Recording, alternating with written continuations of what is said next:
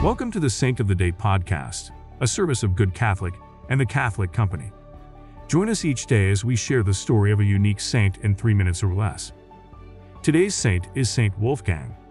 Saint Wolfgang, who lived from 934 to 994 AD, also known as the Great Almoner, was a Benedictine monk, reformer, and bishop of Regensburg, Bavaria. He was born into the noble class and had an excellent education. As bishop, he worked to reform the monasteries and convents in his diocese. He is remembered for his teaching abilities, his oratory skills, and his charity towards the poor. He was also integral in the missionary efforts to evangelize the Magyars in what is today modern Hungary. Towards the end of his life, he withdrew to a solitary spot to build a church and hermitage at what is now called St. Wolfgang's Lake in Austria.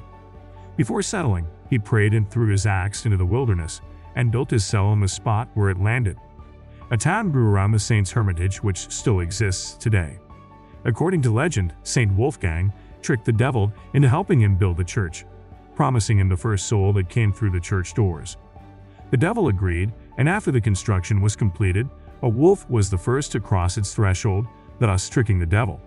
Saint Wolfgang's life was foundational to Bavarian and Austrian civilization. Many miracles occurred at his tomb, especially those related to stomach ailments. Saint Wolfgang is the patron saint of carpenters, stroke victims, and the paralyzed. His feast day is October 31st. As we finish the month of the Rosary, I invite you to pray one today. May Our Lady help you in all you do to build up the kingdom.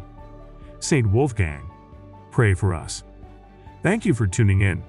This is a Good Catholic podcast. If you like what you heard, check us out at goodcatholic.com and make sure to subscribe to our YouTube channel.